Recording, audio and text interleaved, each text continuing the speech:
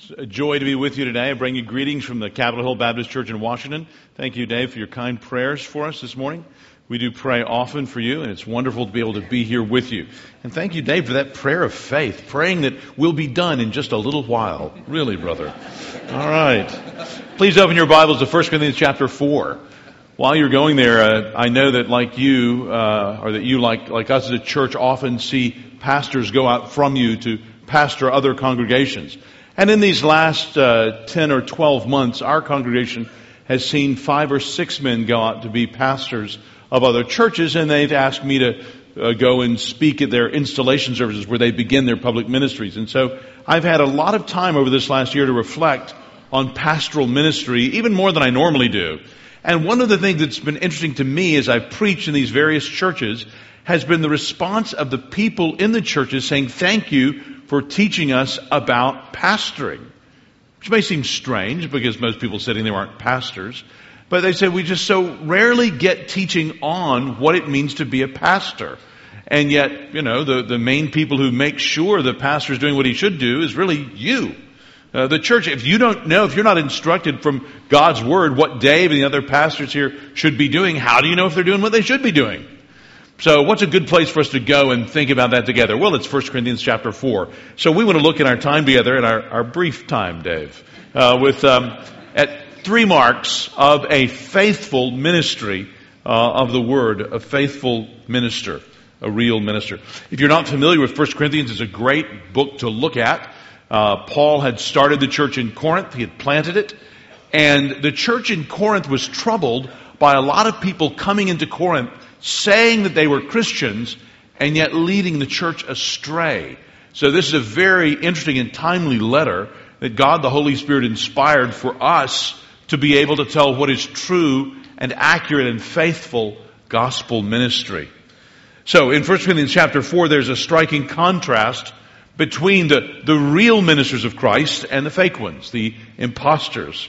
And so I think we find the pastor's understanding of his own role here in 3 marks. If you're taking notes, I see you have space for notes in your bulletin, 3 marks of a real minister. And the first mark of a real minister is a cross-centered message. Look there in chapter 4, beginning at verse 1. You see the phrase there in verse 1, the mysteries of God.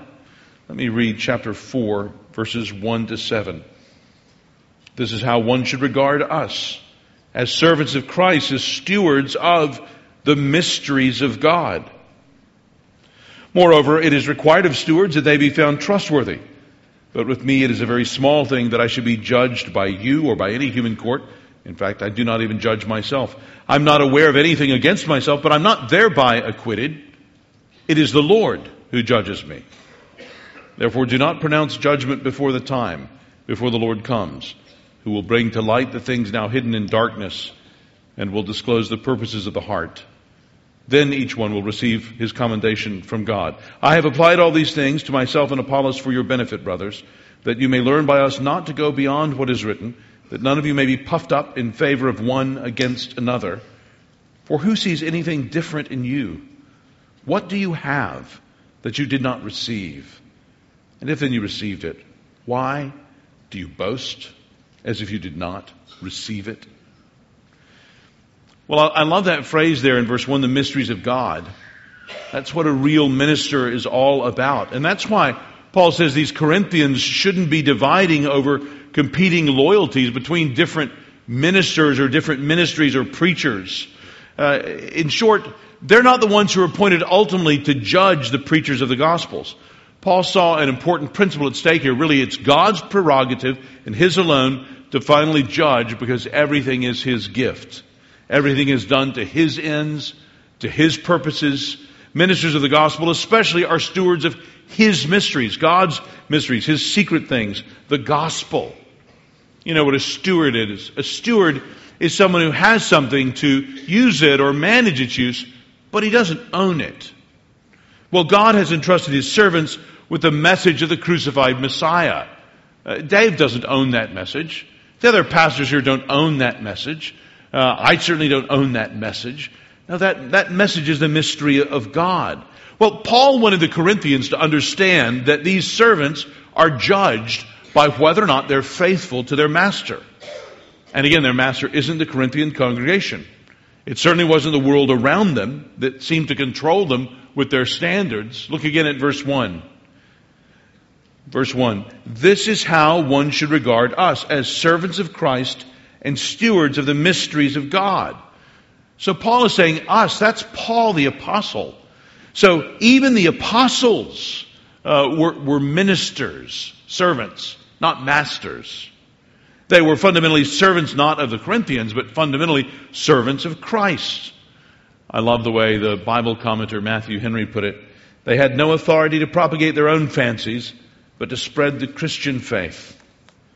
They were sent out to preach the gospel and see churches created. You know, I've often recounted a conversation that I had with a Roman Catholic friend when I first moved to Washington. I had prepared a review of a new biography of William Tyndale. Tyndale is the one who first translated the Bible into English. And I think it was the 500th anniversary of his birth. It was back in 1994. So a bunch of new books came out, and I had written an address on one of those things and was supposed to give this address. And this Roman Catholic friend of mine at this meeting had just written a review of this biography in the local newspaper. So looking for somebody to talk about standing around at this meeting, I said, so what did you think of the new biography of William Tyndale? And my friend, being a Roman Catholic, said to me in a kind of provocative way, he said, well, yeah, it was pretty good, but, it had that typical Protestant squint.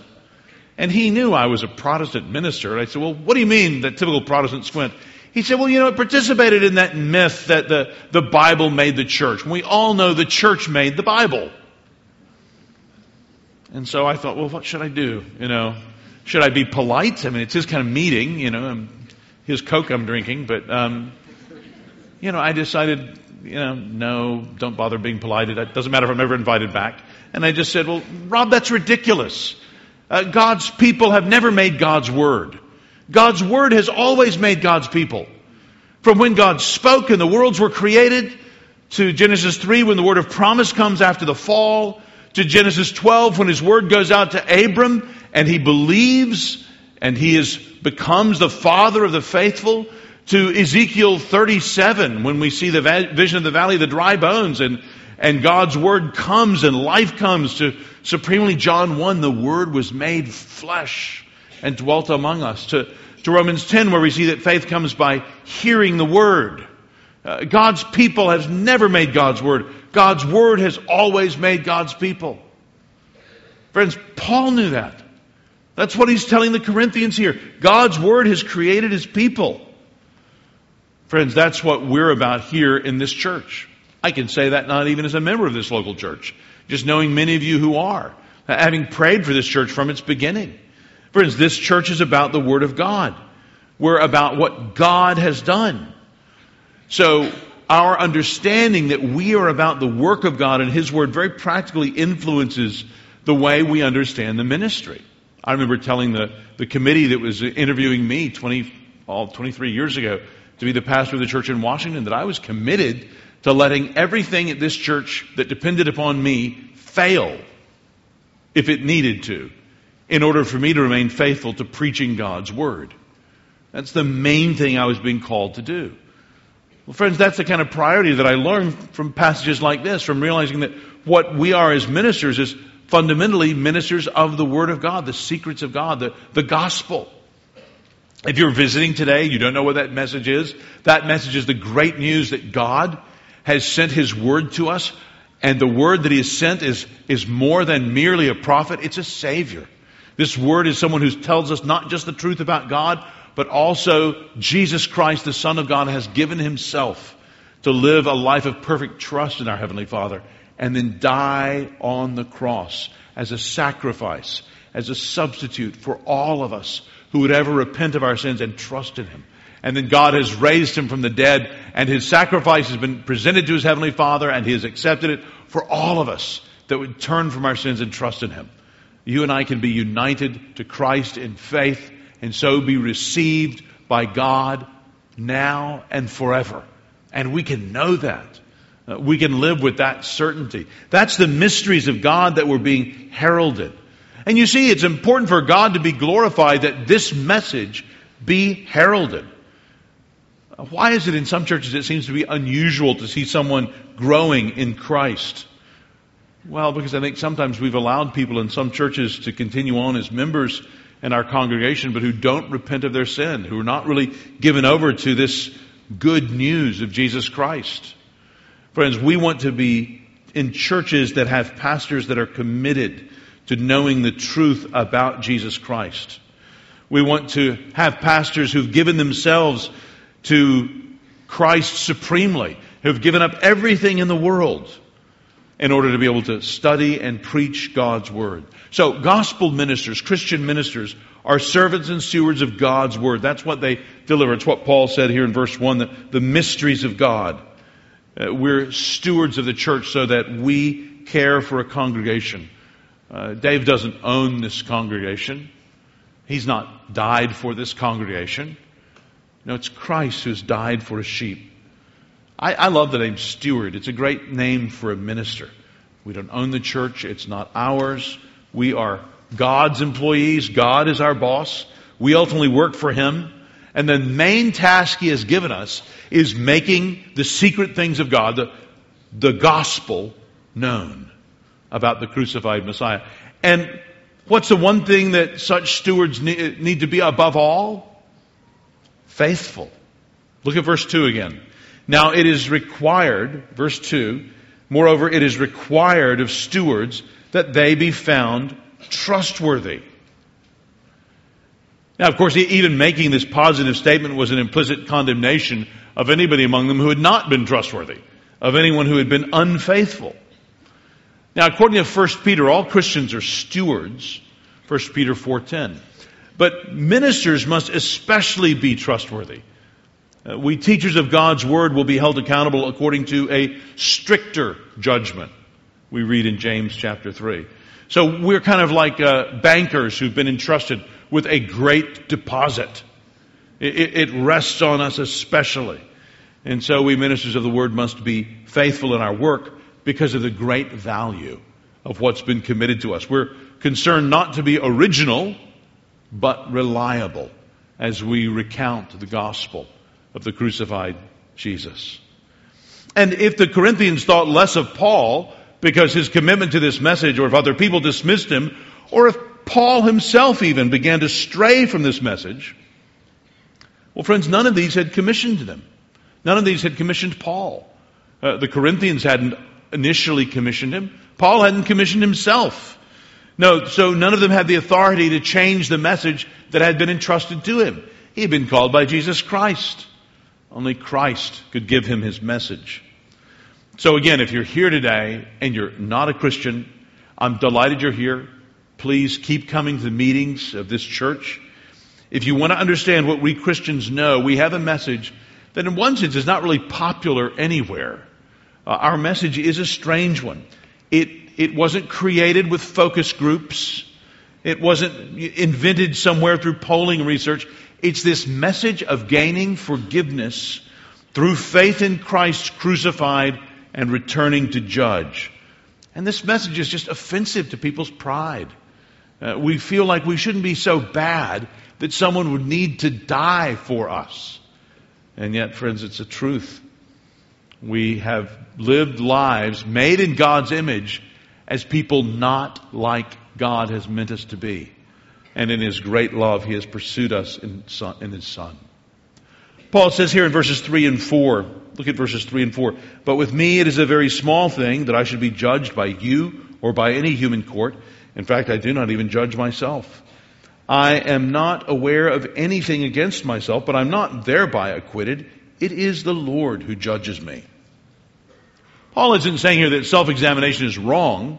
In fact, he calls for it later in the letter. But that our own self-assessment, our own conscience being clear isn't your ultimate guide. Did you ever think about that? You want to have a clear conscience, but your conscience can make mistakes. Your conscience needs to be educated by the Word of God. Self-esteem can't be the final arbiter of judgment because we esteem ourselves so highly. We are called to make provisional judgments. So Paul will make some provisional judgments in this next chapter coming up in chapter 5 very forcefully. But no mere human is our ultimate judge because, as Paul says here in verse 4, he will be judged by the Lord. Friend, the Lord is the one who ultimately will judge each one of us. He is the one whose judgment we need to care about most. You see the freedom there is in thinking that. In knowing that we are judged ultimately, as Paul says here, only by one. And knowing that that one can be well disposed to you. I love the way Don Carson has succinctly put it. What matters most in God's universe is what God thinks of us. It's true, isn't it? What matters most in God's universe is what God thinks of us.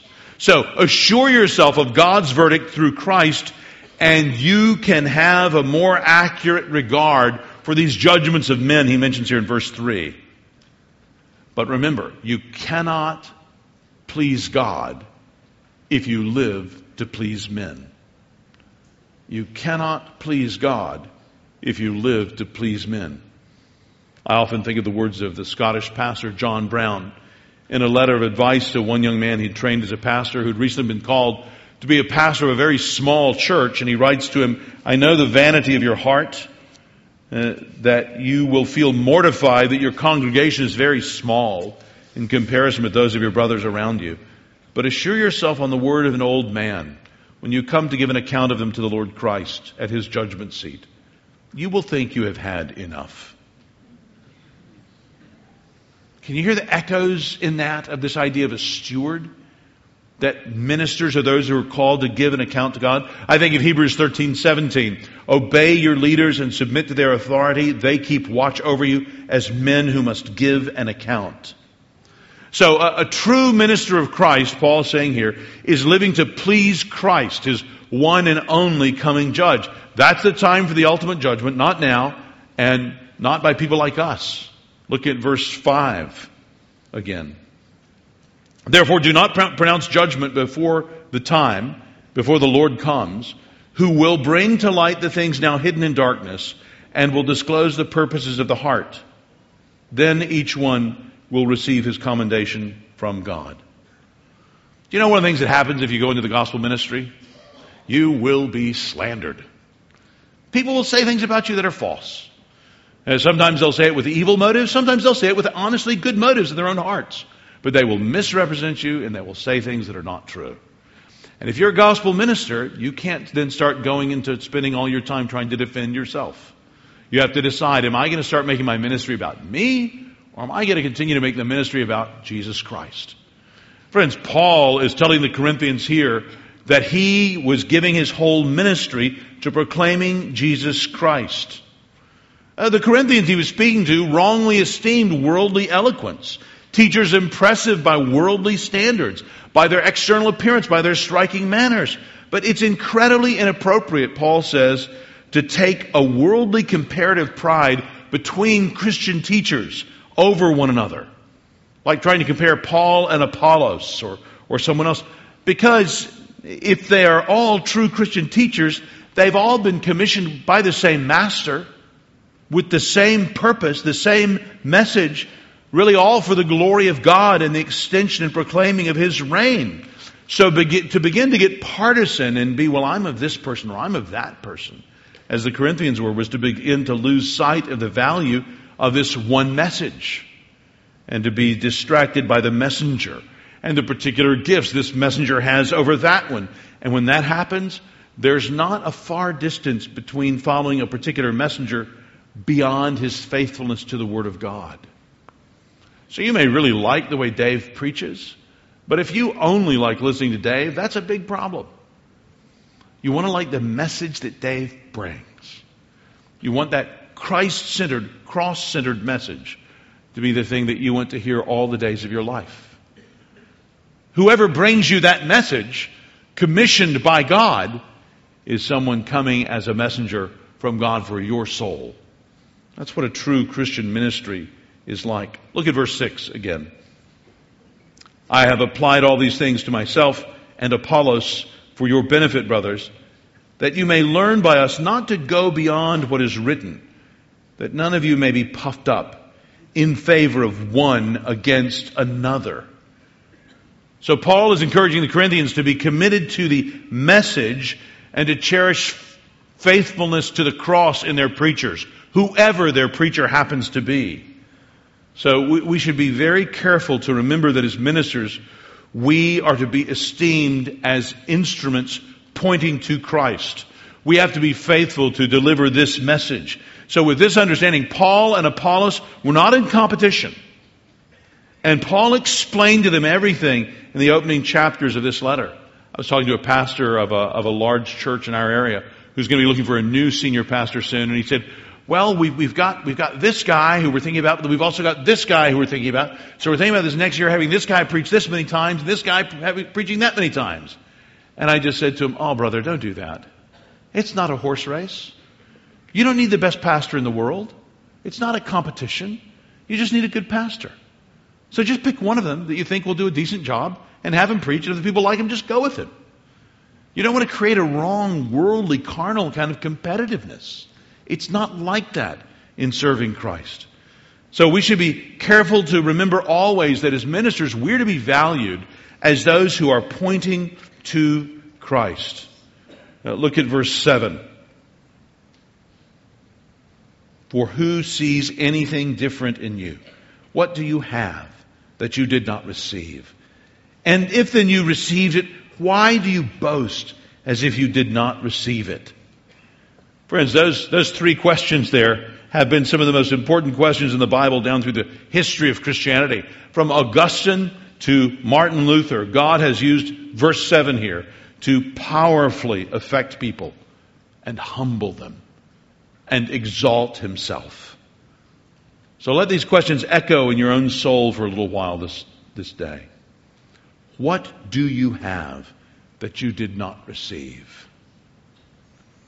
The last Sunday night of his life, John Knox reported that he was being tempted by Satan to trust in himself and to rejoice or boast in himself. But, Knox said to his servant, I repulsed Satan with this sentence, what do you have that you did not receive? Remember what Paul said back in chapter 1 about boasting. Let him who boasts, boast in the Lord. Friends, if you ever have a preacher who boasts, make sure they're boasting in the Lord. And do know that whatever we have, we only have by the grace of God through the cross of Christ, by which God has satisfied His love and His justice, His mercy and His holiness, and He's displayed it all to the world as He saved all who trusted Him. So a gospel minister has this message at the center of his message. And the delivery of this message is at the center of his role as a pastor. The second mark we see here of a gospel minister is not just a cross-centered message, but a cross-centered life.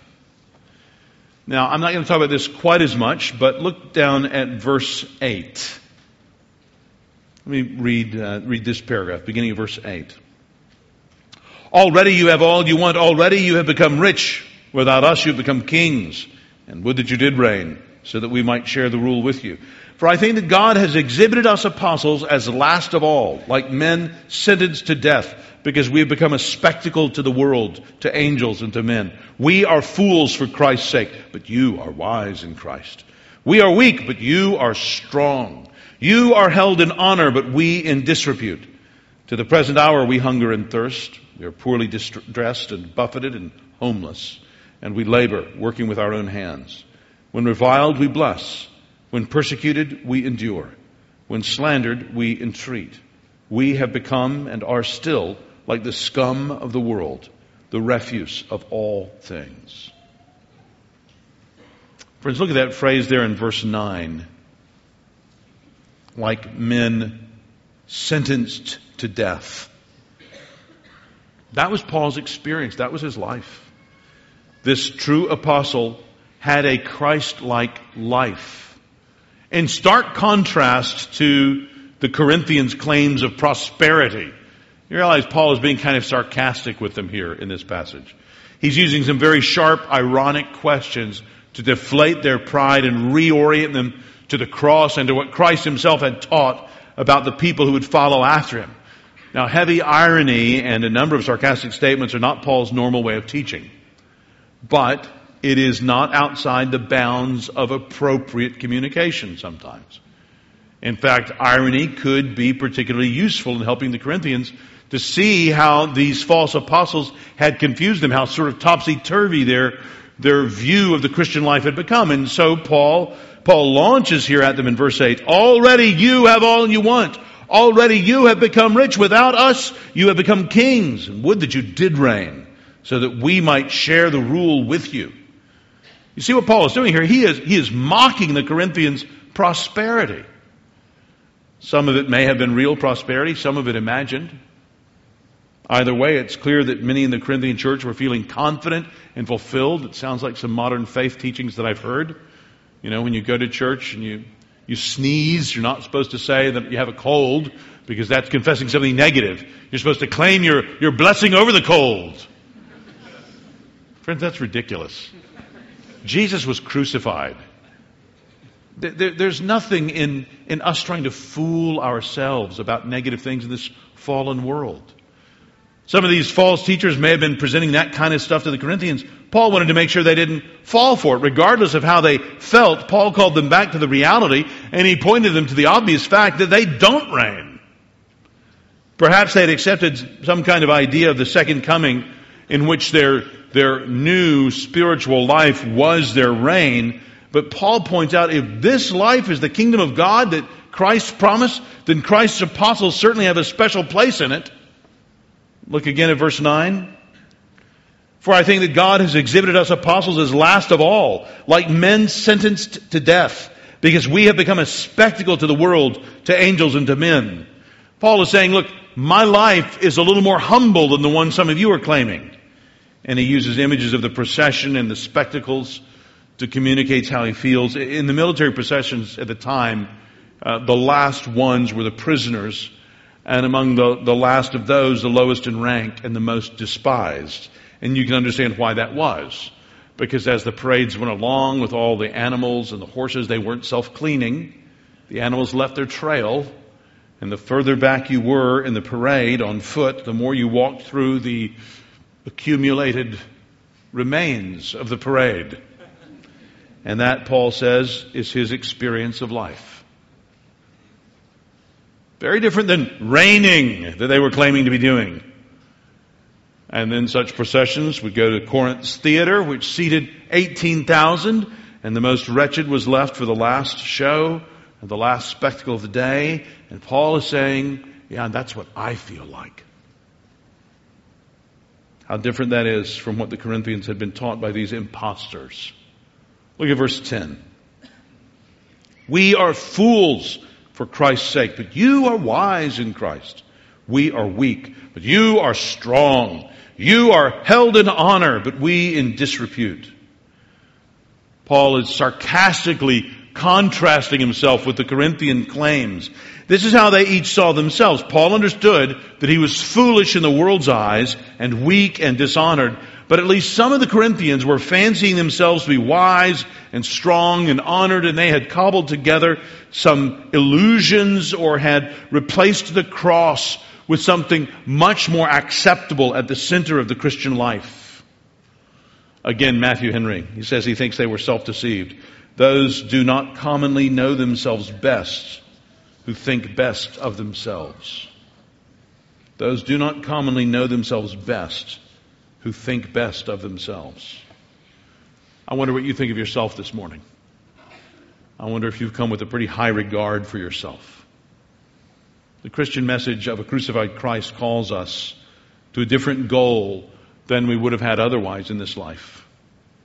We're no longer concerned with what the world that made the decision to crucify Christ, what the world calls wise.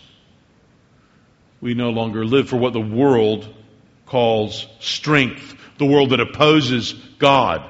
We're not captivated by applause and honor from those who've rejected Jesus, the wisdom of God. My friend, if you're here and you're living from a worldly point of view for worldly honor, aren't you beginning to notice how unsatisfying it is? You always need another commendation, another promotion, another compliment, another raise, another set of friends approving or admiring. And do any of those promises ever fulfill you? Do any of them last? Friends, there's a better way, and as strange as it may sound, Paul is setting it out here. That Christ rejected and put to death on the cross actually saves us by His death on the cross. We read in Isaiah, surely He took up our infirmities and carried our sorrows. Yet we considered Him stricken by God, smitten by Him and afflicted. But He was pierced for our transgressions. He was crushed for our iniquities. The punishment that brought us peace was upon Him. And by His wounds we are healed. We all, like sheep, have gone astray. Each of us has turned to his own way. And the Lord has laid on Him the iniquity of us all. Friends, if the one whom we follow was stricken, and smitten, and afflicted, and if He was pierced and crushed and punished and wounded, then we can't be too surprised that some of that may happen to us in this world. It's not all preaching at churches or finding a new Bible study you really like. Especially, we might expect this to happen to His ministers. Not because by His death we bear sin, but because in our lives we live in a way this world rejects. So in Corinth, eloquent orators were prized. They were celebrated and honored and well paid. And it seems that some of this had crept into the church, that men were honored regardless of the actual message, so long as they entertained people, so long as people liked to listen to them. Ministers of Christ are happy to be despised, if by their being despised, somehow the gospel is displayed. Because our goal is the display of the gospel. As Paul would later write to the Corinthians, quoting the Lord's response, denying his request, my grace is sufficient for you, for my power is made perfect in weakness. Therefore I will boast all the more gladly about my weakness, so that Christ's power may rest on me. That is why for Christ's sake I delight in weaknesses, in insults, in hardships, in persecutions, in difficulties. For when I am weak, then I am strong. I love the way Jim Elliot, the missionary, summarized the bargain. He is no fool who gives what he cannot keep in order to gain what he cannot lose. Remember what Paul said back in chapter 1, the foolishness of God is wiser than man's wisdom. The weakness of God is stronger than man's strength. Gospel ministers of Christ and His cross have experienced this and are confident in it. Paul was sharing in the rejection of Christ in his life. Look at verse 11. That's what's going on. Verse 11. To the present hour we hunger and thirst. We are poorly dressed and buffeted and homeless. What's very interesting about these verses here in verse 11 and verse 12, the tenses of the verb are present. In other words, Paul is not just saying once this happened to him in the past. He is saying this is his experience of life again and again. This is what Paul was continuing to experience when he was writing this letter. He wasn't writing from some great cathedral in Europe or some cushy university lectureship. No, he sounds more like a refugee from Damascus. But then his hope isn't meant to be here in this world. Gospel ministers have their hope stored elsewhere. So Paul continues there in verse 12. And we labor working with our own hands. When reviled, we bless. When persecuted, we endure. When slandered, we entreat. We have become and are still like the scum of the world, the refuse of all things. So he works with his hands, he preaches the gospel, he experiences rejection from this world, and he keeps on going even when his clothes are threadbare and he is bone tired. Remember in Acts 18, Paul worked as a tent maker in Corinth. This worldly wisdom in Corinth wouldn't have liked that. well-to-do folks would be embarrassed to tell their friends, hey, come and listen to this guy speak who really makes his money from making tents. He just does this on the side. They wouldn't like that. But Paul continued on, clearly not living for the approval of this world, like those false ministers were doing. And so when the world cursed him or persecuted him or slandered him, they weren't taking away anything from him that he had expected to keep in this world. Dave, how can you and I decide to be pastors in a world like this and expect to follow Jesus and for the world to love us? That's not how they treated Jesus. So if we're following him closely and carefully, can we be surprised if we participate in some of what Paul experienced here? Paul felt he had no right to well wishes from God haters. No ultimate right to freedom. No ultimate right to a good name among those who rejected Christ. And yet Paul continued to respond to such opposition in the very way that Christ taught his followers to respond. Indeed, in the way that Christ himself had responded to his suffering. When they hurled their insults at him, he did not retaliate. When he suffered, he made no threats. Instead, he entrusted himself to him who judges justly. He sees all. He will be perfectly just in his disposition of all things. Paul didn't try to paper over the opposing views of God and the world. Paul followed the one who said, foxes have holes and birds of the air have nests, but the Son of Man has no place to lay his head. Paul wrote to the Romans, if we are children, then we are heirs, heirs of God, and co-heirs with Christ, if indeed we share in his sufferings, in order that we may also share in his glory. Beloved, the only way to follow Jesus is to die daily to your self-interest. When was the last time you inconvenienced yourself in order to serve others? That's a simple test of the genuineness of your following Jesus. Do you use others to serve yourself, or use yourself to serve others? You realize, don't you, that your own concern for physical comfort can be an enemy of your soul? What have you found effective in undermining your own commitment to your own comfort? It can be a great aid spiritually. Biographies, examples, accountability partners, discipline. Maybe you're encouraged by the fruit you've seen in your own life and the lives of others. Don't misunderstand me. I'm not saying prosperity is always wrong. But prosperity is always dangerous. It can be disorienting to the Christian. And perhaps especially to elders and pastors. We must live lives that show that there are things that are worth even more than this world's prosperity. Friend, think how you can do that in your circumstances even this week. And pray for me that I would have a life that evidences the supremacy of Christ and his cross in my affections. Lives are part of the qualifications for elders, aren't they? So we want to live lives that are different from the lives lived in this world. A life that tells the truth, a life that gives hope to a dying world. Gospel ministers live cross-centered lives. And we understand this to be an essential part of our role as a pastor. Third mark, number 3, that we see here of a gospel minister. Gospel, Christ-centered message. Gospel, Christ-centered life. And finally, cross-centered followers. Number 3. Look there at that last paragraph in the chapter, beginning of verse 14.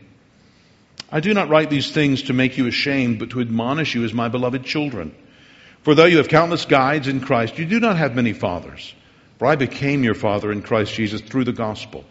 I urge you then, be imitators of me. That is why I sent you Timothy, my beloved and faithful child in the Lord, to remind you of my ways in Christ, as I teach them everywhere in every church, Some are arrogant, as though I were not coming to you, but I will come to you soon if the Lord wills, and I will find out not the talk of these arrogant people, but their power. For the kingdom of God does not consist in talk, but in power. What do you wish? Shall I come to you with a rod, or with love in a spirit of gentleness? Look there in verse 16. Notice Paul's call there, be imitators of me. Out of all of these initial chapters in this letter, the first sort of quarter of 1 Corinthians, these are Paul's instructions. Paul urges the Corinthians, his spiritual children, to humble themselves like the apostles and like Christ, and to stop following the foolish ways of their worldly teachers. He wants them to see, at least expose, the false ways, and he urges them instead to turn from those and follow his example. Now, is it prideful of Paul to set himself forward as a model for the Corinthians to follow?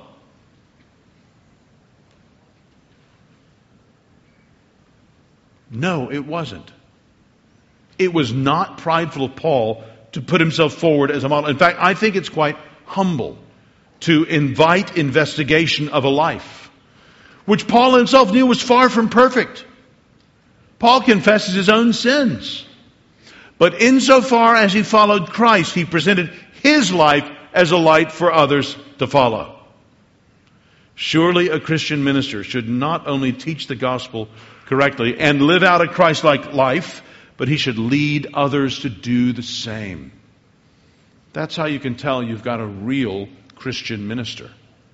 Others are seeing Christ in him, and they're following that teaching. For all the severity of his language, you can see that Paul really loves these Corinthians. Look there in verse 14, I do not write these things to make you ashamed, but to admonish you as my beloved children. Brother elders, you must love the members of your church. You must love the members of your church. You cannot serve sheep you don't love. You must love the members of your church. You can tell that Paul realized how harsh his words may have sounded, but he loves them with a fatherly love, as he explains in verse 15. He says, for though you have countless guides in Christ, you do not have many fathers, for I became your father in Christ Jesus through the gospel. Paul knows and reminds them that he is uniquely their father in the gospel. He was the church planter who had planted the church in Corinth, the founding father of that local congregation. And there is a special regard, isn't there, for those whom God used to lead us to Christ.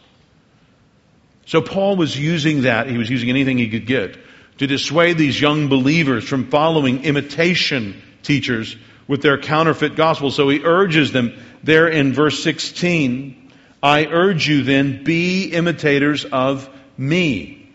Here he holds out his arms, as it were, through this letter, and he appeals to them and he says to them, look, I alone am your father, so trust me. Imitate me in living a cross-centered life. You know, children naturally mimic their parents. God made them to do that, made them to learn from us. And calling others to imitate you, well, it certainly puts pressure on you. And we hope it's the right kind of pressure. Christian preachers are models, aren't we?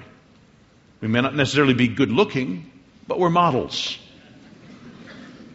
There's no way around it. You can't avoid it. It's part of our calling. You can't just simply say, I'm going to preach sermons, don't worry about my life. The qualifications of 1 Timothy 3 are about your life. No, Paul had been a model to them, and the other teachers were now being a poor model to them. So we serve Christ by being ministers of His Word, and that word ministry should be accompanied by a life which acts as a sounding board, a kind of public address system like we've got going on in this room right now, to expand and ratify and verify and push out our teaching strongly and further.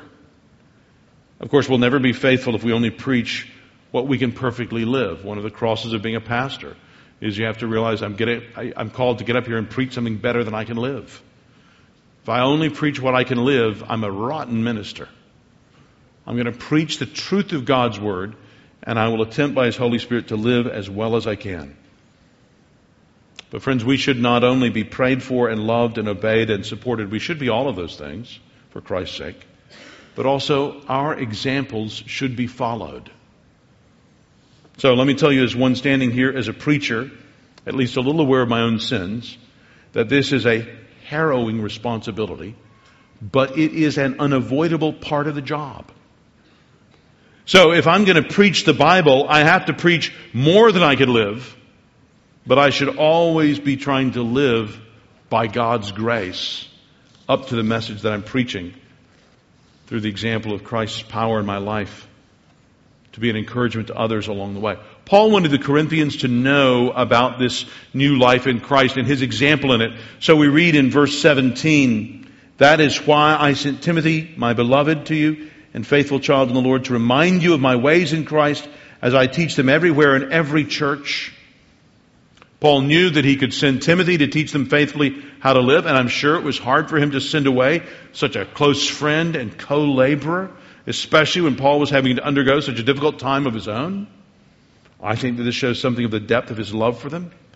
He wanted them not only to be taught the truth about Christ, he wanted them to see Christ-like teachers live out the faith before them, and he wouldn't rest until he knew that their own lives could be shown the way better and more fully embodied by someone like Timothy, whose life he knew.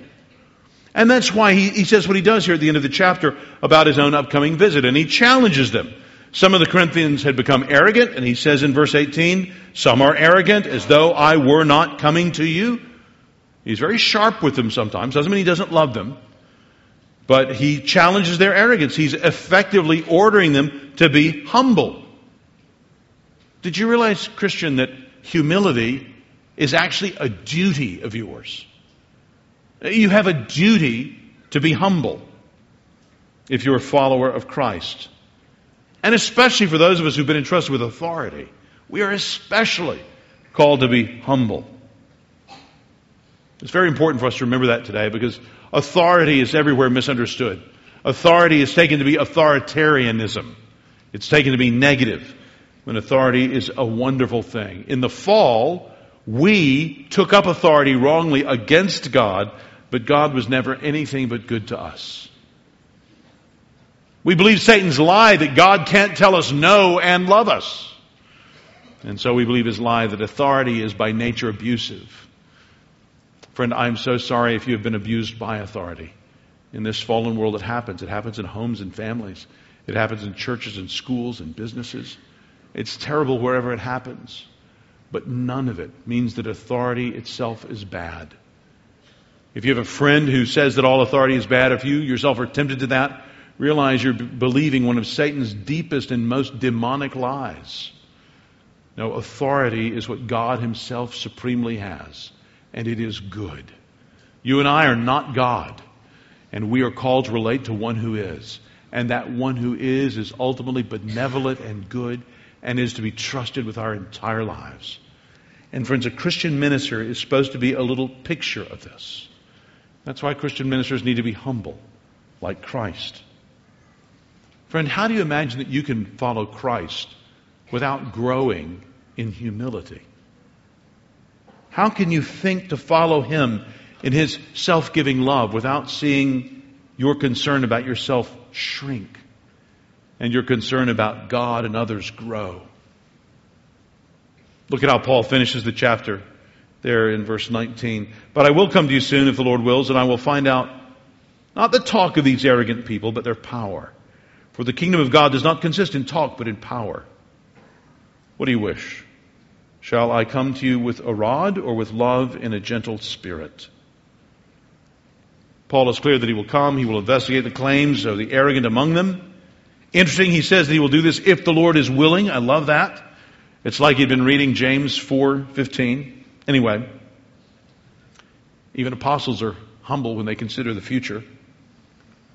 But Paul says that when he comes, he'll investigate not their words but their power, because he says the kingdom of God is not about words but power. God's rulership or reign isn't just an idea. It happens in people's lives for real. It's happening in the lives of many of us gathered in this room right now. So, Paul is challenging these Corinthians Are these false ministers religious windbags, or are people actually being saved through them? And in this last verse, Paul warns them that if they do not respond to his gentle love, he will come with a whip, by which, of course, he means not a literal whip, but he means a severe reproof. It's a good reminder that in the pastor's role there is both gentleness and severity, and that both are a part of Christian love, and especially the love of the minister for his congregation. So, our congregations are part of the proof of our ministry. Even more importantly, we need congregations of people whose lives reflect the truth of the gospel that we preach. So I pray for Redeemer Church here to be a church full of those people who love each other, even as they have been loved by the Lord Jesus Christ. God forbid that we are simply stale, dead images of Jesus, as if he hadn't given himself in dynamic, self-humbling love. And I pray that he will give you pastors who are examples of God's holiness and God's love. Friends, looking back over this chapter, I am struck by the combination of humility and confidence that Paul displayed in his words and his life. And in this, I think he's supposed to be a model for all of us. We should all desire to be bold in helping others grow in Christ, and we should risk ourselves being willing to be even misunderstood in order to serve others. That's what Paul is challenging these Corinthians to look for when he said that in the teaching and lives and effects of these apostles in their midst, they should know they're not true ministers, because a cross-centered message, a cross-centered life, and cross-centered followers are what it means to be a true minister of Jesus Christ. I pray that that kind of ministry be here in this church and be forwarded to it through many other churches. Let's pray together.